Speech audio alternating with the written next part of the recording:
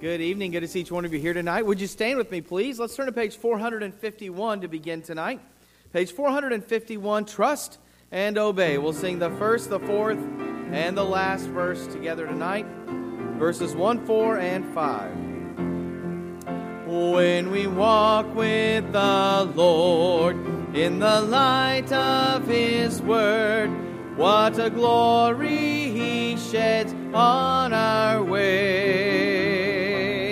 While we do His good will, He abides with us still, and with all who will trust and obey.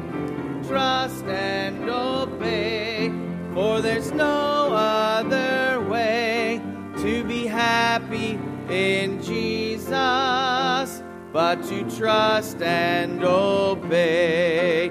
But we never can prove the delights of His love until all on the altar we lay.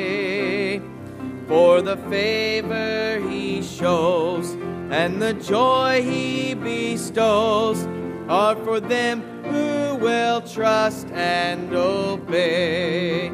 Trust and obey, for there's no other way to be happy in Jesus but to trust and obey. Then in fellowship sweet we will sit at His feet, or we'll walk by His side in the way. What He says we will do, where He sends we will go. Never fear, only trust and obey. Trust and obey, for there's no other way to be happy in Jesus but to trust and obey. Amen. Well, I'm telling you, it's a simple song, but a lot of truth in it, amen. And just trust and obey. And seems like we heard a message like that on Sunday night, amen, from the life of Joshua. But trust and obey, and God will prosper and make your way successful, amen. And so sure thankful for that. Looking forward to tonight. Sure glad you're here, the oasis in the desert, amen. And or I guess maybe a warm, dry spot, amen, in the Kansas winter, however you want to put it. But sure thankful to be in the Lord's house tonight. Let's ask the Lord to bless our services tonight. Brother Dave Shane, would you open us in a word of prayer tonight, brother?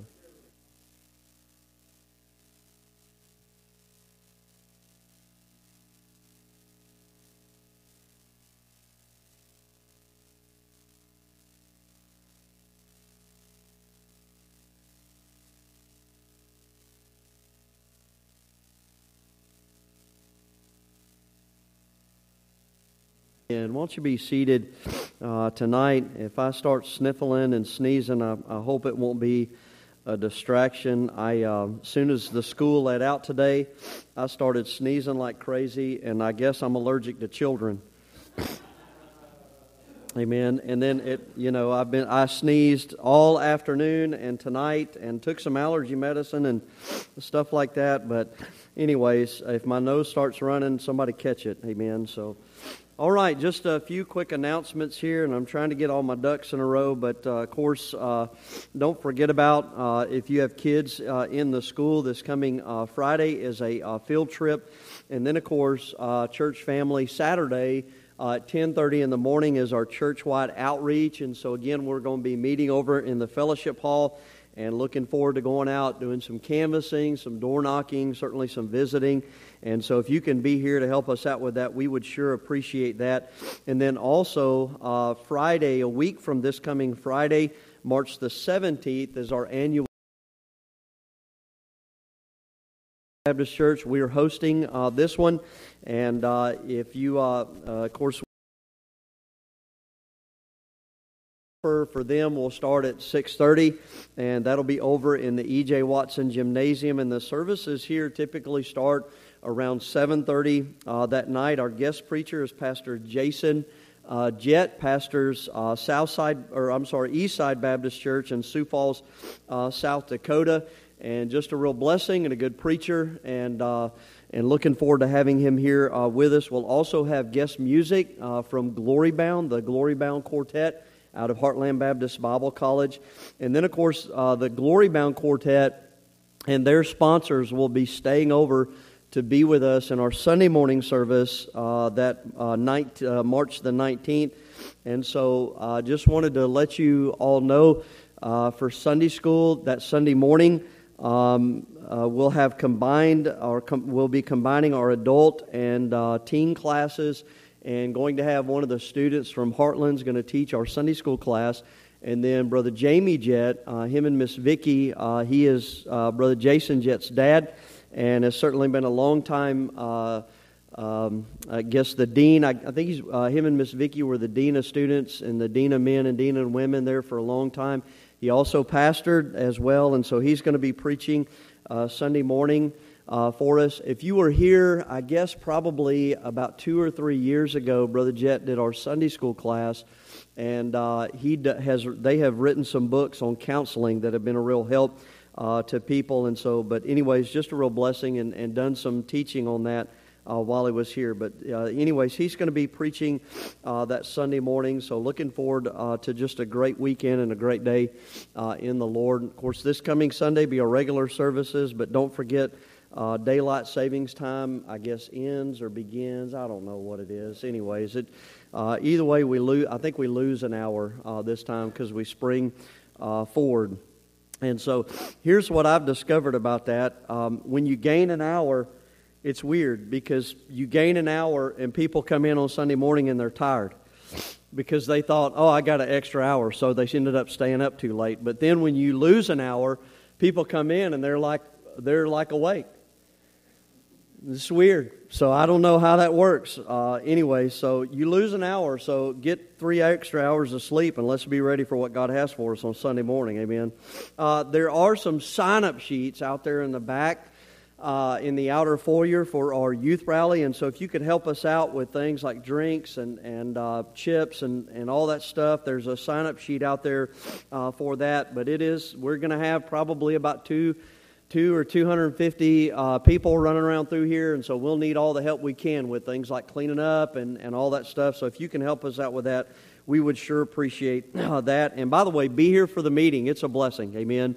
And so I want to encourage you to be here for that. And then also there's several sign-up sheets out there for our ladies as well. And so again, ladies, don't forget about the ladies' retreat that's coming up at Riverside Baptist Church up in St. Joseph, Missouri. And so that's April the 21st and the 22nd. And so ladies, if you'd like to go to that, you do need to sign up by March the 15th. And so again, that's a week from tonight. And so make sure that you sign up for that. And then also our missions conference is going to be April the 12th through the 16th. And so we'll need help with nursery workers. And then also there's a ladies' tea. That's Saturday the 15th. And so if any of our ladies that would like to go to that, you do need to sign up for that as well. And yes, men, we are doing a men's prayer breakfast. Amen. So the ladies can do their pinkies out tea, but we're eating meat. Amen. And something like that. So that'll be I think we're shooting for 9 o'clock that Saturday morning, and going back over to the Golden Corral. And then, Lord willing, next year maybe we'll have our nice remodeled fellowship hall, and we can bring in all kinds of possum and armadillo and stink it up over there. Amen. So, all right, I'm just trying to help you. All right, armadillo, all that is possum on a half shell. Amen. So, all right, let's all take our prayer list out tonight, and maybe one day I'll tell you a funny story about a missionary from Fiji, Brother Navi Bola. Amen.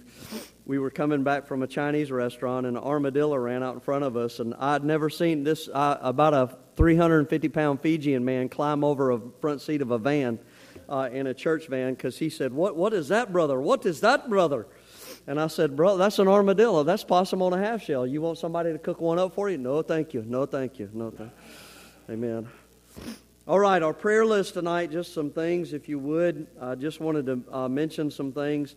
If you would, continue to pray for Miss Carolyn Moore. Got a text from Brother Moore today. They have still not heard anything from KU Hospital.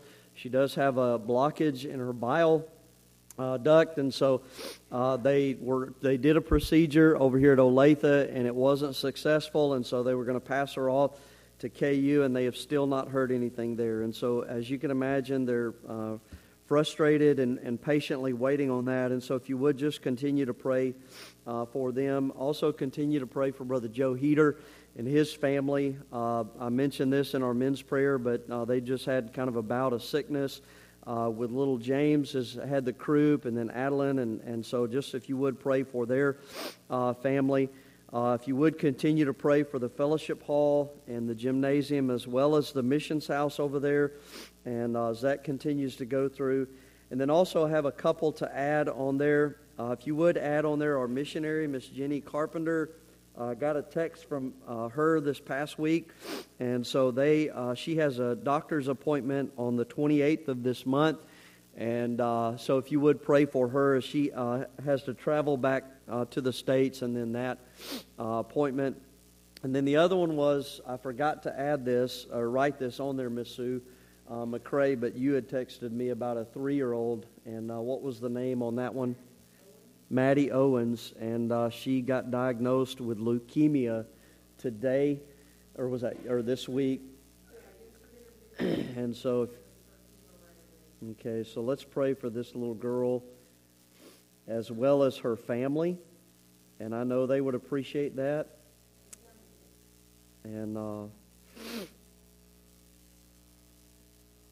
And they are at the Cook Children's Hospital in Dallas. I did remember that, and so if you would pray, add Maddie Owens on there and pray for her family as well as her, and I know they would appreciate that.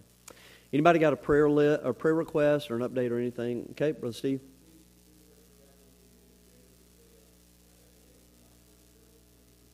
Okay. Okay. Okay, so I talked to him today, so praise the Lord.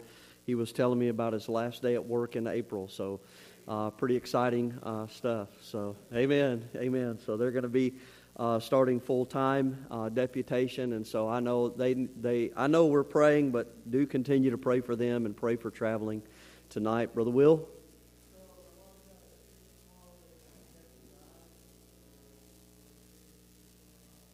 Okay. So let's continue to pray for Miss Sue Kennedy, and she went into the hospital, I guess it was a week before last, and thought she had a heart attack, and so just continue to pray for her as they're doing some tests on her with her heart, trying to figure out what's going on there. So, amen. Let's pray for her. Brother Gary Waters, I thought I saw your hands. Huh? Okay, sorry, brother. Amen. So, add a few more in there. Amen. Miss Angel. Okay. Okay.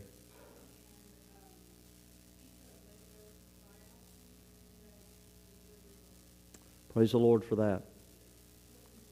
Amen. Well, praise the Lord for that. So that was Miss Candy's friend, I guess, a co-worker or something, and so praise the Lord for that. So no breast cancer, and so that's a blessing there. All right. Anybody else tonight? All right, Brother Jesse. Okay, good.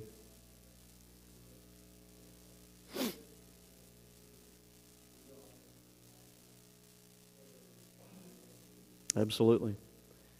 All right, so let's continue to pray for him. Kyle Rapley is on the second row, and about 3/4 of the way down. That's Brother Jesse's co-worker, and just pray for the Lord to open a door there for talking with him about the things of the Lord. But sure thankful to hear his wrist is doing better, so that's a blessing there. Go ahead, bro.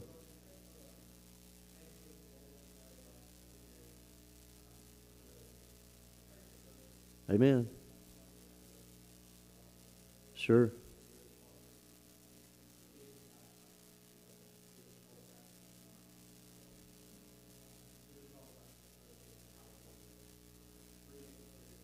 Amen, brother. That's a blessing. Amen. So let's pray for Brother Jesse. Pray she says yes. Amen. Amen. That'd be all right with you, huh? Amen. That's exciting, though. That's a blessing to hear a young couple that wants to center it on the gospel and make sure the Lord's honored in that and glorified. So we'll sure be praying for that. Amen. Amen. So that's a blessing. Anybody else tonight? All right, let's have our men come and let's pray for these things tonight and just continue to pray for folks just battling. Do kind of have some stomach stuff. Good to see Miss Elaine Hodges feeling better from that. And so let's pray for these things tonight. Brother Raymer, would you pray for us, brother?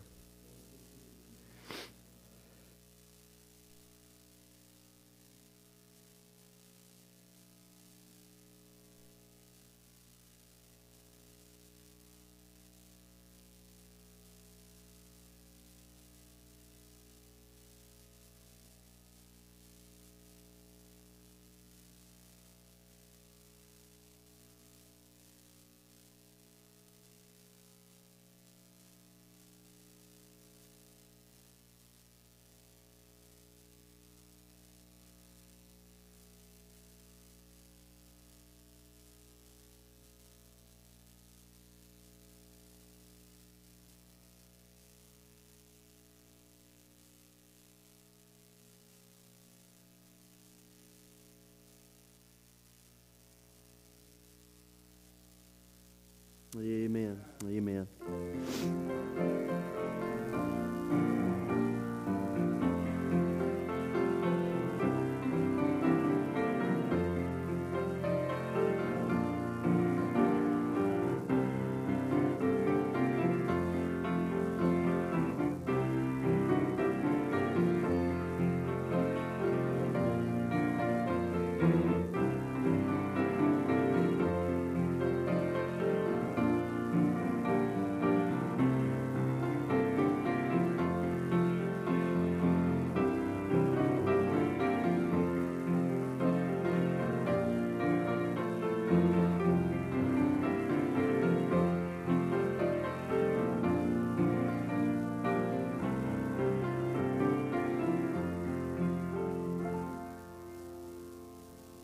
I'm going to ask you to stand with me one last time, please, and let's turn to page 651. Page 651, The Glory Land Way. We'll sing all three verses tonight. Sing it out on the first. I'm in the way, the bright and shining way. I'm in the glory land way. Telling the world that Jesus saves today. Yes, I'm in the glory land way. I'm in the glory land way. I'm in the glory land way. Heaven is nearer and the way groweth clearer, for I'm in the glory land way. List to the call, the gospel call today. Get in the glory land way. Wanderer, come home, oh, hasten to obey, and get in the glory land way. I'm in the glory land way. I'm in the glory land way. Heaven is nearer and the way groweth clearer, for I'm in the glory land way. Onward I go, rejoicing in His love. I'm in the glory land way. Soon I shall see Him in that home above. Oh, I'm in the glory land way. I'm in the glory land way. I'm in the glory land way. Heaven is nearer and the way groweth clearer, for I'm in the glory land way. Amen. Great singing tonight. Let's go ahead and remain standing. Get your Bibles ready for the message this evening. Well, if you're in the glory land way tonight, say amen. Amen. Praise the Lord. All right, about 6 or 8 of us are. Amen. Everybody else is in the miserable land way, I guess. I don't know. I'm in the allergy land way. Amen. So Ephesians chapter number 6 tonight, and I do pray it's not a distraction to you tonight. It's, I guess, well, we're looking at spiritual warfare. What did we expect, right? So Ephesians in chapter number 6 tonight. Now, if you were here or have been here, we've been going through the book of Ephesians, and we've gotten to where basically Paul has been dealing with the church at Ephesus and now is telling them to put on their spiritual armor and spiritual armor that's needed for spiritual warfare. And so the idea here has been this: since there seems to be a tremendous amount of casualties in our day and time, that we would spend some time here and just kind of chew on this and study on this. And so last week we looked at verses 10 through 13 and saw the reasons for the armor. And so tonight we're going to begin to look at the very first piece of the armor. So let's start in verse number 10, where this paragraph begins to pick up here, and read through here, because it says, "Finally, my brethren, be strong in the Lord and in the power of His might. Put on the whole armor of God, that ye may be able to stand against the wiles of the devil. For we wrestle not against flesh and blood, but against principalities, against powers, against the rulers of the darkness of this world, against spiritual wickedness in high places. Wherefore, take unto you the whole armor of God, that ye may be able to withstand in the evil day, and having done all, to stand. Stand therefore," and here's the first piece, "having your loins girt about with truth." All right? So here's what I would say. The first piece of armor tonight would be this: the belt of truth. All right? Now, I know it doesn't literally say the word belt there, but the phrase there, girt about, is the idea of this: fasten your belt. All right? Or we would say it like this: buckle your belt. All right? So that's the idea. So this encompasses the soldier's waist. It protects his lower organs. It's also tied to the breastplate, which is why it's mentioned there next, and having on the breastplate of righteousness. So here's what I would say to you tonight, okay? You and I would think of a belt in our day and time, and to be honest with you, if you're a guy in here tonight, you would probably say, I could go with or without a belt. All right? Yeah. If you have a wife, all right, and you get dressed up for church and you forgot your belt, she's going to be looking at you like, something doesn't look right. You forgot your belt. All right? So we would say, all right, she would say, your belt is necessary. All right? And then if you're a guy and, you've got, some things pushing against your waistline, you might say the belt is necessary. All right? But here's what I would say to you tonight. You and I might say, well, it's kind of an insignificant piece. But if it's spiritual armor, I would say to you this: the belt is very necessary. And that's what we're going to see here tonight. Because here's the thing. This is the way I would say, this is the way I would look at it tonight. If your enemy's main warfare is deception, then truth is incredibly important. Truth is incredibly important. Father, would you bless the preaching tonight in Jesus' name? Amen. Won't you be seated tonight?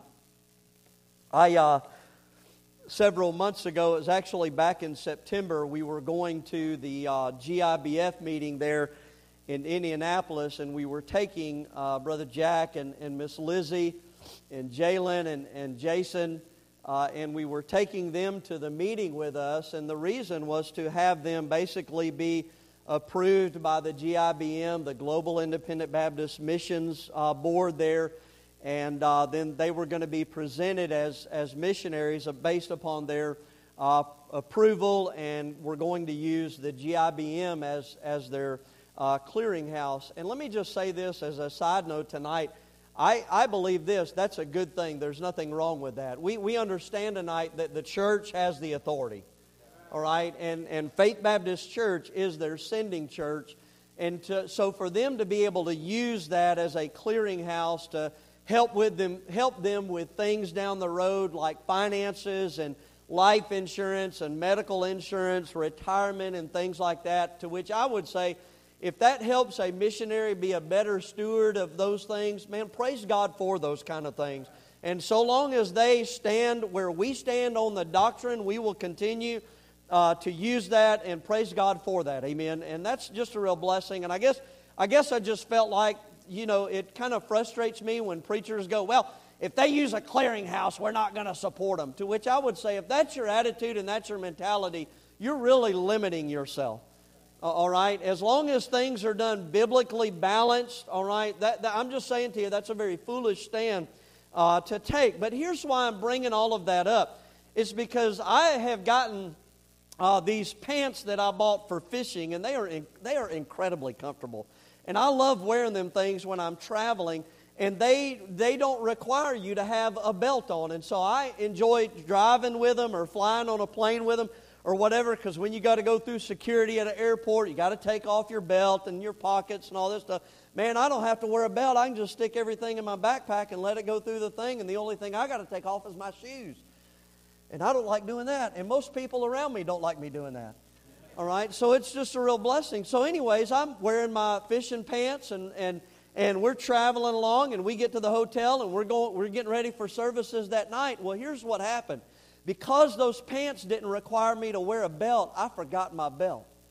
And so I'm getting my suit on, and I'm getting my tie on, and I'm looking for my belt, and I can't find my belt. And I have got to go with Jack and Lizzie in the meeting with the GIBM board tonight. And they're going to be looking at me like my wife is looking at me when I don't have a belt on, going, something's not right with you. Which they might be thinking that for different reasons than the belt. But you understand, that was what my thing was. And then, so I'm sitting there going, I don't have a belt. Oh, my goodness. And so I'm sitting there and I'm going, all right, we ate too much at Cracker Barrel. And I got to button my suit up so they can't see my belt and all that. And then the next day, I've got to stand before the entire congregation and present them, and I didn't have a belt. So you know what I did the next morning when I got up? I went straight to Walmart and I bought a belt. Now here's what I'm saying to you tonight. Just as easily as you can forget your physical belt, well, I'm telling you, you can easily forget your spiritual belt.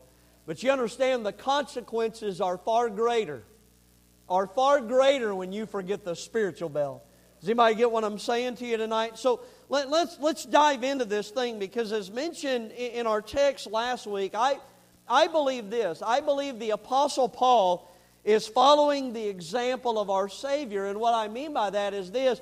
He's taking something very common of the day and using it to give a spiritual lesson to the church at Ephesus. The Lord Jesus would do those things called parables, where He would take an earthly scene that's very common of the day and use it to give a heavenly meaning or a spiritual lesson. Well, here Paul is taking a Roman soldier. And you understand, during the days of the city of Ephesus, this would have been something very common of the day as the Roman Empire is ruling over them. And he's using it to illustrate their need to have on a spiritual armor. And here's why. Because just as a Roman soldier needs to be prepared for physical battle, God's people need to be prepared for spiritual battles. Amen. And so, we looked at the very first verses there, those 4 verses, verses 10, 11, 12, and 13. Last week we saw the reasons why we're to put on. And by the way, notice he says not just the armor of God, but the whole armor of God. He repeats that over and over again. And our text tonight, as it begins to list the armor here, we're reminded of this necessity to have on the armor of God. Notice how verse 13 says this, all right? At the end of verse 13, all right, he says that you may be able to withstand in the evil day. And then it says this, and having done all to stand. And then notice how verse 14 says this, stand therefore. All right, so notice the repetition there. Stand implies this. holding your ground. Now, you understand, it's not talking about, hey, just stand there. All right, like Barney Fife or Gomer Pyle. I've been watching Andy Griffith all afternoon, so I'm ready for tonight.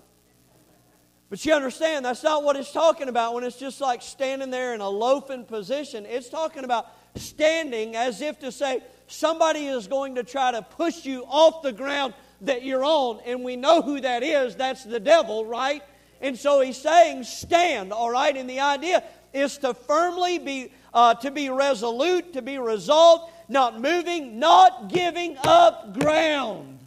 That's the idea. See, because you understand, we're in a spiritual battle, and Satan is trying to gain ground that belongs to God, whether that be in your personal life, it be in your family, or, by the way, even it be in His church. I'm just telling you, he's trying to gain ground. Therefore, you must have on this whole armor of God. And certainly, as you see the word therefore there, therefore goes back to those reasons why we need this armor to stand against the wiles of the devil. In verse number 11, his deception, his trickery. He's the father of lies. In verse number 12, where we wrestle against darkness. And remember, Satan wants to maintain his strongholds in your life and in mine, in our families, in our church. By the way, he even has them on cities and nations. You understand? Listen, it never, and I'm just telling you tonight, it never fails that when God is seeking to do a work in His church, there will be warfare as a result of it. People will act out and be foolish. Wicked things will take place. People will get sick. I'm just telling you, look at the things that have happened with some of these kids getting saved. I mean, think about, this was my prayer at the beginning of the year. God, we need to see people saved. We need to see the baptismal water stirred. Think about how many people we've had follow the Lord in baptism as of late. I'm just telling you, God's doing a work. Somebody say amen tonight. I believe this. I believe as the pastor of Faith Baptist Church, we are seeing God do a work. But you mark it down, friend, where God's doing a work, the devil ain't happy about it. And there's just going to be warfare and those kind of things. And he's going to do those same kind of things in your family and mine, in our personal lives. Hey, why do you think it is that we've got missionaries that want to go to Israel and take the gospel to the Jewish people, but the doors won't open over there? Why do you think that is? It's because Satan has a stronghold on that nation, and he wants to maintain it. He wants to keep those doors shut. So you and I got it. Listen, I'm just telling you, but greater is He that is in you than he that is in the world. And you and I need to, but I'm telling you, you and I we need to learn to have on the whole armor of God. Well, why? Well, as verse 13 says, so that we can stand in the evil day. And that's exactly where we are. Listen, may we be encouraged tonight to know this. You are in a battle. I'm in a battle. As soon as you got saved, friend, you got in a battle with the devil. And he can't take your salvation, and praise God for that, but he'll try to ruin your testimony tonight. And he'll try to knock you out so that the gospel doesn't bear fruit in and through your life. He's coming after you, but may we be encouraged tonight. God has not left us defenseless. He has given us this armor that we can put on, and it starts tonight with the belt of truth. And so let's get into this thing tonight. Notice he says, stand therefore, having your loins girt about with the truth. And this is what I begin to think about tonight. The first thing that I thought of was this order of the belt. And what I mean by that is this, is that I find it interesting that the belt of truth is the very first thing that is mentioned as the piece of armor. And I believe this, it is mentioned first, not because it necessarily goes on first, but because of its importance, that the role that it plays within the armor. All right, because I got to be honest, and hopefully your mind would be kind of where mine is at. But when I think of armor, I don't immediately go, oh yeah, the belt. I think of the sword, or I think of the shield when I think of armor, or maybe the helmet, or the breastplate, or something like that. Because it would be cool to get one of those plates that has the abs in there too, to cover up belly, and make me look tough. Even guys, even when I get dressed, I could very easily walk out of the house without a belt on, because I don't just go, oh yeah, I got to get a cool belt. I don't think of stuff like that. Belt, to me, the belt is just like, I don't know, it's pretty much a useless piece of, stuff that goes around your waistline, unless some kid from the junior church comes up and grabs on your pants leg too hard, then praise God, you got a belt on. Amen. I don't think of things like that. But But you understand, this is the thing. Paul, and more importantly, the Holy Spirit of God, who's ultimately the author of the Scriptures. All right, so you understand, he lists the belt first. And so again, I think that there's something worth looking at here. And really, I would say to you tonight, though it is a small piece in the armor, it was one of the most important pieces in the armor, because it held much of the other pieces together. In the Roman armor, all right, you have the breastplate, and even some of the higher-ranking soldiers, such as centurions, they also had these guards that were on their legs. And then, of course, you had the sheath for your sword to go in. And so the point is this, is that the belt had a role in all of these other pieces. All right? It had a role in all of those things. It supported and held the leg guards in place and the breastplate in place, and certainly the sheath that would hold your sword by your side. And I think we also got to understand this, that it wasn't a belt like necessarily like what you and I would wear in our day. It was more like a girdle. All right? It was a larger belt that covered the lower portions, the core of your body. Notice it says in verse number 14, it says, having your loins girt about. That's because the belt protected the loin region, which basically, all right, it starts, it extends from the bottom of your ribs, so wherever your ribs are, and then it goes all the way down to the middle of your thigh. That's the region that it protected. So it was a very large area that it covered. But you think about this. Think about all right, you start from here and you go down. Think about the vital organs that are right here. And the things that listen, I'm just telling you, you don't have that girdle on, son. You get hit right in here, it's over. In the cowboy days, they called that gut shot. And when you watch them old cowboy western, you're gut shot. There ain't nothing I can do for you. Because there wasn't, man. It hit vital organs. They got in there and hit things that, the damage was done. And it's the same idea here. Now, so what is this belt of truth, preacher? We get it. All right, it's a girdle that kind of goes around and it protects vital organs. So what does it mean by that? What is the... Well, if I could say it like this is what I would say. What would be its identity if it's this belt of truth that we have to have on? Here's what I would say to you tonight. I would say to you this. It's the Word of God.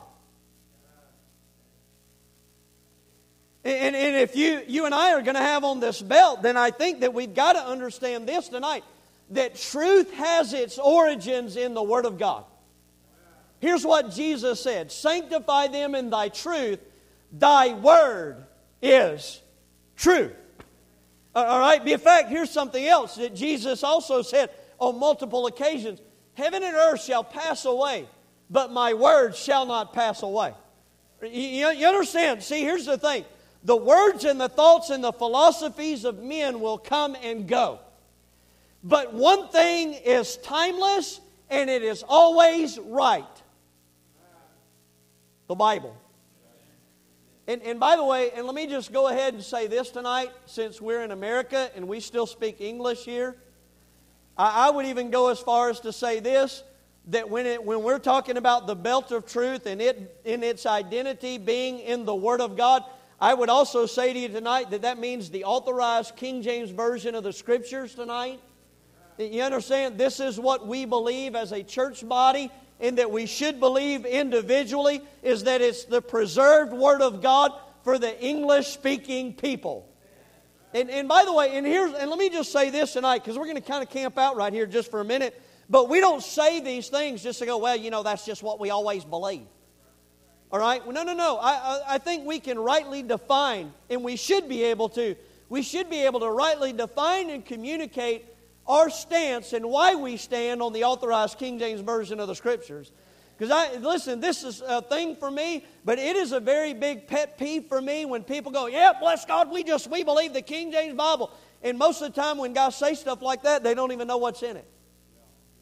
They can't tell you what a church is. They can't tell you why they stand on Baptist baptism and closed on the Lord's Supper. They can't even tell you why they use the King James Bible outside of, well, that's just what we've always used. Well, I think we ought to be able to rightly define those things. Don't you agree? I got to be, and I'm not trying to be ugly or mean, but this was my heart. When I got saved, I wanted to know two things. Why we're Baptists, which church is the right church, and praise God for the trail of blood that helped me on that. But the other thing was, why do we use the King James Bible? And I went to my pastor and I said, why do we use the King James Bible? And maybe he just took me as somebody that was trying to start something, but I really wasn't. I was really earnestly trying to ask, why do we use that? And he said, we just use the King James Bible. Now let me help you with this. That's not a good enough answer. We've got to understand those things. And I'm very, very thankful that I had people around me that put good books in my hand to help me to discern those things. And as I read several books and all of these things, I began to realize there are reasons why. And I begin to develop and study it out and develop my own stand on this book. And let me just help you with this tonight. We are not transitioning from this translation. We are standing on this translation. Stand therefore. And having done all to stand, friend, and listen, and we will continue to do so long as I am pastor of Faith Baptist Church. We're going to do those things. And here's why we're going to do those things. Number one is the manuscripts from which this Authorized King James Version was translated from. It came from the Textus Receptus, which is just Latin for the received text. And the received texts are those Greek manuscripts that were received in by New Testament churches, by the way, Baptist churches, all right, down through the ages, because they were found to be true and accurate manuscripts and copies of the Word of God. By the way, there are still over 5,000 manuscripts and 2,000 lectionaries. Lectionaries are sermons that contain scriptures, and they are still in existence today. This is the heritage of the King James Bible, friend. And no other, listen to this, no other English version on the market today comes from that lineage of Greek manuscripts, and that includes the New King James. I am so sick of guys getting on the internet and rewriting history. And you understand, and this is the thing that they are trying to do this and claiming that, no. The New King James was translated from the Textus Receptus. No, it wasn't. You're a liar. Stop it. You've read somebody that's rewriting things. I'm just telling you, it's not. It's a lie. I've read it. I've studied it out. I'm just telling you, it doesn't. There's only one that comes from that lineage, and that's this right here. Why would you need to rewrite it? It's not really that hard to understand. Somebody said it was written on a 6th grade education level. Now it's moved up to like 9th grade. Because we've got a very foolish generation on our hands. But I'm telling you, it's still, I guess we went from Jethro to whatever. Jethro was a hillbilly. He graduated the 6th grade, so he could still understood the Bible. Amen. All perversions on the market today are translated from the corrupt Westcott and Hort Greek manuscript, which is made up of 2 Greek manuscripts that were found in the mid-1800s. That doesn't sound like God preserved His Word if He had to hide it out for several hundred years. And by the way, one was in a Catholic monastery and the other one was in a trash can about to be burned. They were both corrupt manuscripts, which is why they were at where they were. But they were used because they were found to be, quote-unquote, older. But here's the reason why they were older, because they were never used. They had always been deemed corrupt. Scribner studied it out and said this. He's a well-known authority on translations and manuscripts. He said there were over 3,000 errors in the Gospels alone, Matthew, Mark, and Luke, and John, in those 2 manuscripts. Yet they were still used. And this is why you have the mess that you have today in those perversions. You've got missing words, verses, entire paragraphs and passages. I'm just telling you, it's an absolute and utter mess. Why not just stick with the one that's been true down through the ages? All right? And let me help you with something else. It's not just the manuscripts, it's the method of the translation. This is a word-for-word translation of the Bible. Listen, that ensures an accurate translation and that the reader is getting what God had to say to mankind. This method of translation is opposed to the dynamic equivalency method, where the translator would then read a paragraph or a passage of Scripture and then write down what he thought it was trying to say. If you do that, then you're getting what the author thought it said, not what God said it said. I don't want what he thought it said. I want what God said. And the other one is the motive of translation for the Authorized King James Bible. It was to get the Word of God to the people. Did you know this? That the King James Version of the Scriptures is the only version without a copyright on it. And I realize, and I'm preaching these things tonight. Most of you have all heard that, and until you memorize it, we'll keep preaching it. And even when you memorize manuscripts and method of translation and motive behind it, we're still going to keep preaching it.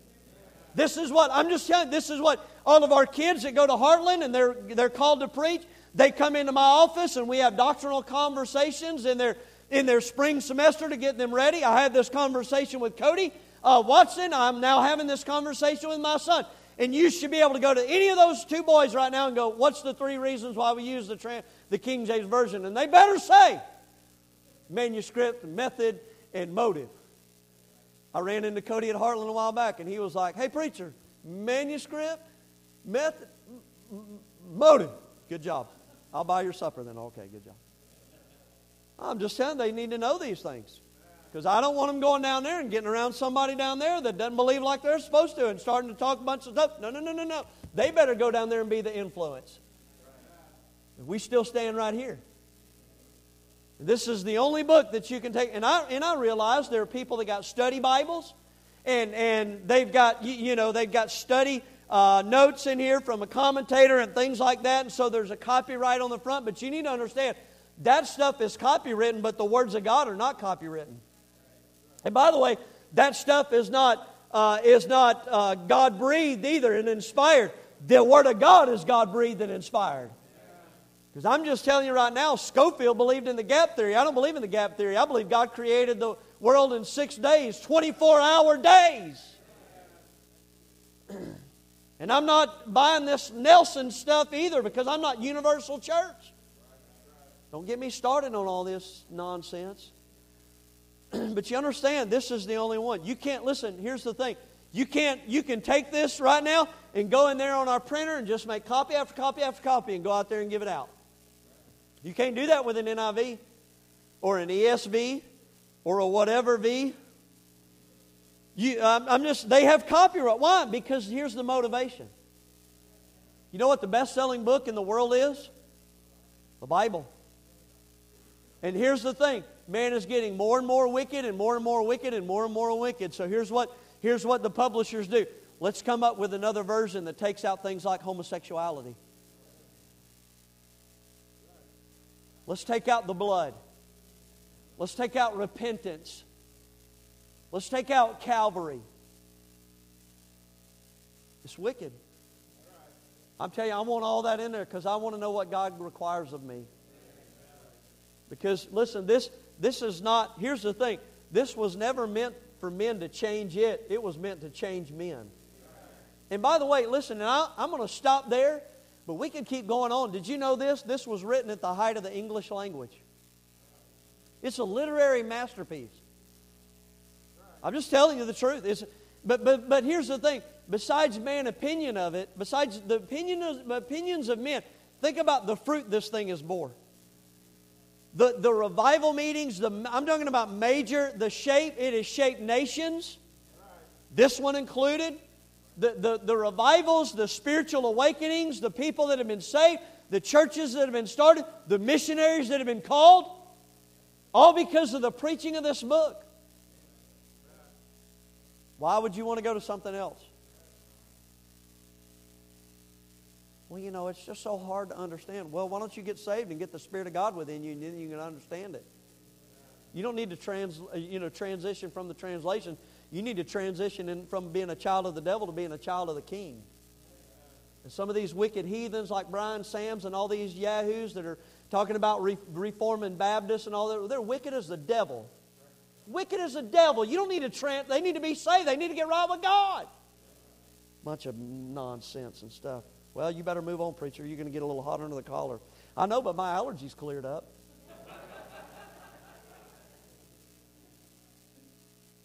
But let me tell you this. The order, listen, its identity is the authorized King James Bible.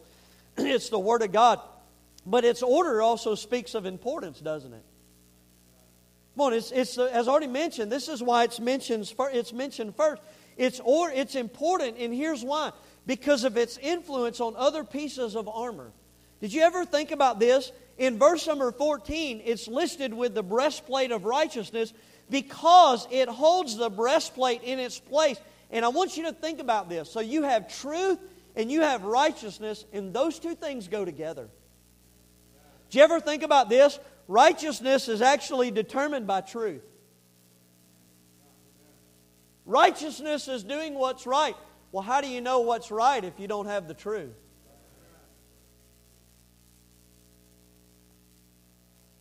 The belt holds the sheath of the sword in. Look at verse number 17. Take the helmet of salvation and the sword of the Spirit, which is what? It's the Word of God. Here, the Word of God, it's an offensive weapon against the enemy. It's what the Lord Jesus Christ quoted against the devil when he was tempted. How are you going to know what to quote if you don't have the belt on? Well, I'm just not real sure if it's truth or not. Hello? Think about this, friend. It's also important because of what it protects. It guards the lower organs of the body that are vital to life. And listen, and I'm not trying to be ugly or anything tonight, but please listen to this. It protects the procreative region, which allows for fruit. That's literally what the loins mean right there. Girt your loins about, notice it says, your loins girt about with truth. A soldier that is wounded in this region, right in here, he will either not survive or he will either not be able to bear children.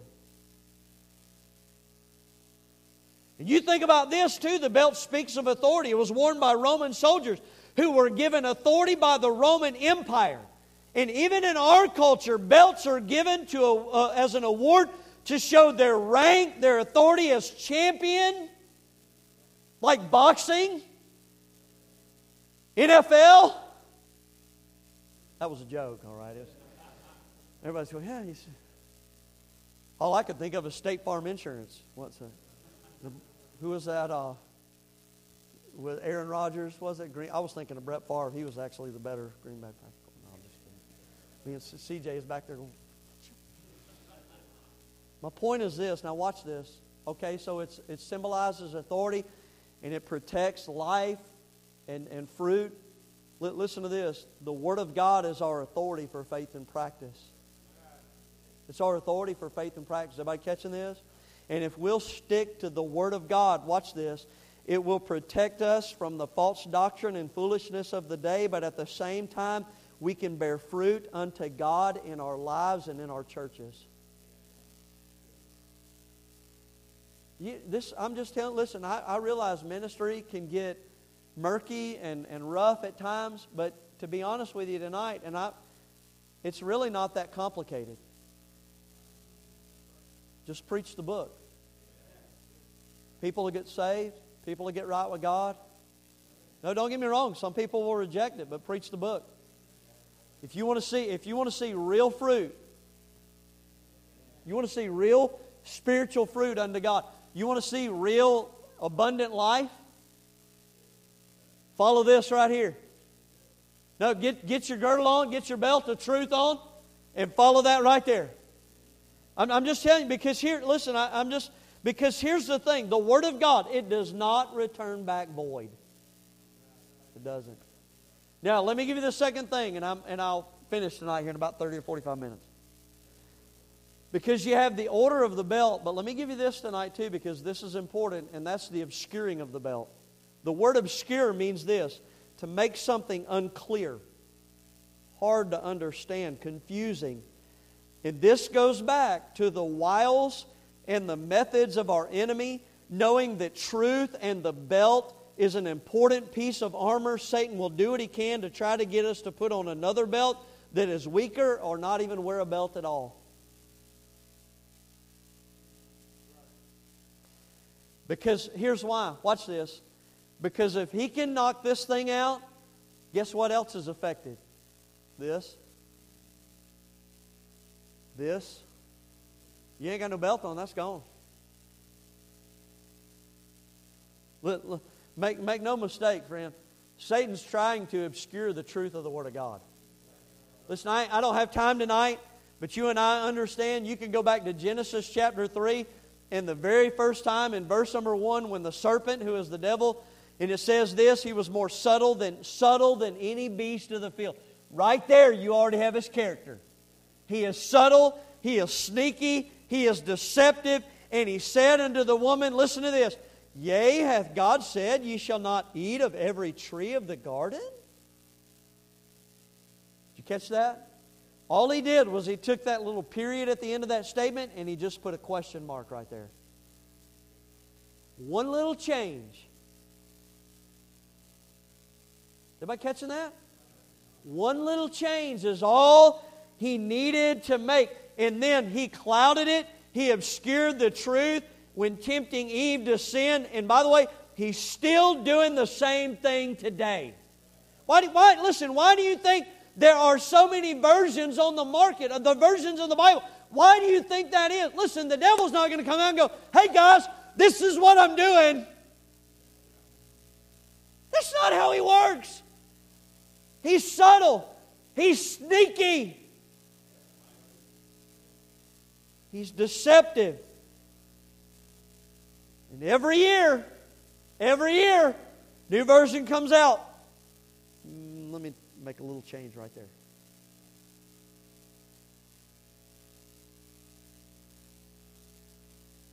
But here's what I have found in my day, is that it's not just corrupt versions of the Bible.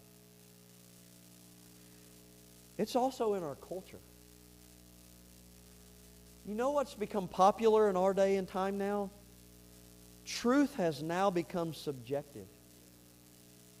Do you understand what that means? In other words, truth is now relative. It's relative to what you believe or how you were raised or your circumstances of life or the color of your skin. And so therefore, there are no absolutes. And what may be truth for you, well, you know, preacher, that's not truth to me. And it's no wonder that we've got a culture that is utterly filled with chaos and confusion. And nobody knows what's truth anymore. The earth is flat and 2 plus 2 no longer equals 4. And it's now why this has been written on a 9th grade level instead of a 6th grade level. Because we're just ignorant. And here's what I know, okay? Here's what I know. This is what Satan wants. Whatever's going on out there, he wants it to bleed over into in here. He wants it to bleed over into your life, and in my life, and into your family, and into my family, and into this church. Is everybody catching this? And here's the thing. And here's the thing. You know what he's hoping? He's hoping that kind of mentality out there where truth is subjective, it'll come right up in here. Well, why? Because then God's people will be sitting in the pew and holding truth. But this then becomes subjective when it should be authoritative. And all of a sudden, now, I'm determining what's right and wrong in this thing, instead of this being over me and determining what's right and wrong with me. You catch that? I'm telling you, This is the day and age in which we live, this is the days of Isaiah. This is what he said: "Woe unto them that call evil good and good evil, that put darkness for light and light for darkness, that put bitter for sweet and sweet for bitter." And it's this way. It's this way because the Bible has become subjective rather than authoritative. Now, I'm just telling you, listen, never in my life would I have thought, I mean, and even since I got saved back in the mid-90s, I never thought that in 2023 we'd be seeing some of the things that we're seeing in our day and time. And I'm not just talking about what's going on in the world. I'm talking about what's going on in so-called churches. Because listen, it's no longer, well, you know, I just can't believe women are preachers now. It's not that. Now sodomites are preachers. We got drag queens in pulpits. I'm just telling you right now, it should make us sick, because I know this, it makes God sick. That's what abomination means. That is some of the most vile and wicked stuff. That this is what's going on in our day and time. And we've got people in the pews that are justifying their use of alcohol, pornography, wicked living, and all. Listen, we have come to the point in America where we are like those in the Old Testament, where we don't even blush over our own wickedness anymore. In fact, we just justify it. And here's why: because truth is subjective. And now when the preacher stands up and preaches the Word of God, this is the mindsets of people that are sitting in the pews. Well, you know, preacher, that's the way you interpret it. No. It's listen, right is still right and wrong is still wrong.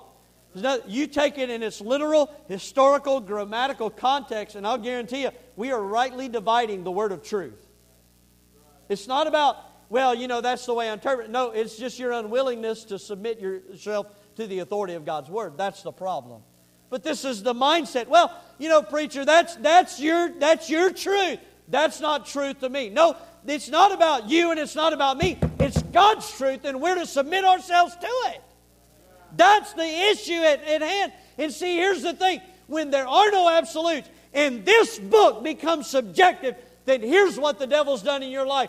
Righteousness no longer applies to you. That's flapping in the wind, friend.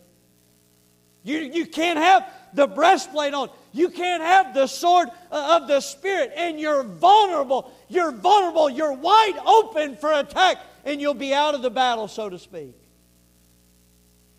And you're not ever going to bear the things of God, the fruit of the things of God in your life. That's where we're coming to. And please catch this tonight. If there is anything that I could encourage you with, it would be this tonight. Please listen to this. Get the belt of truth on. Get it on and keep it on. Well, what does that mean, preacher? What does that mean? I need to go. No. That means this.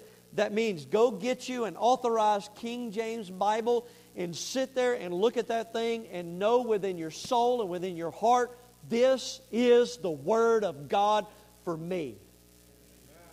And I don't have to doubt it. I don't have to worry about it. I don't have to listen to some intellectual jackleg on social media rambling about everything. I can know this is the Bible. And I can rest my head in that and know this is what God has for me, and I don't have to worry about anything else. And then here's what you do. When you get it, this is what I mean by getting it on. Know this is the Bible, but then watch this. Then put it as the authority in my life.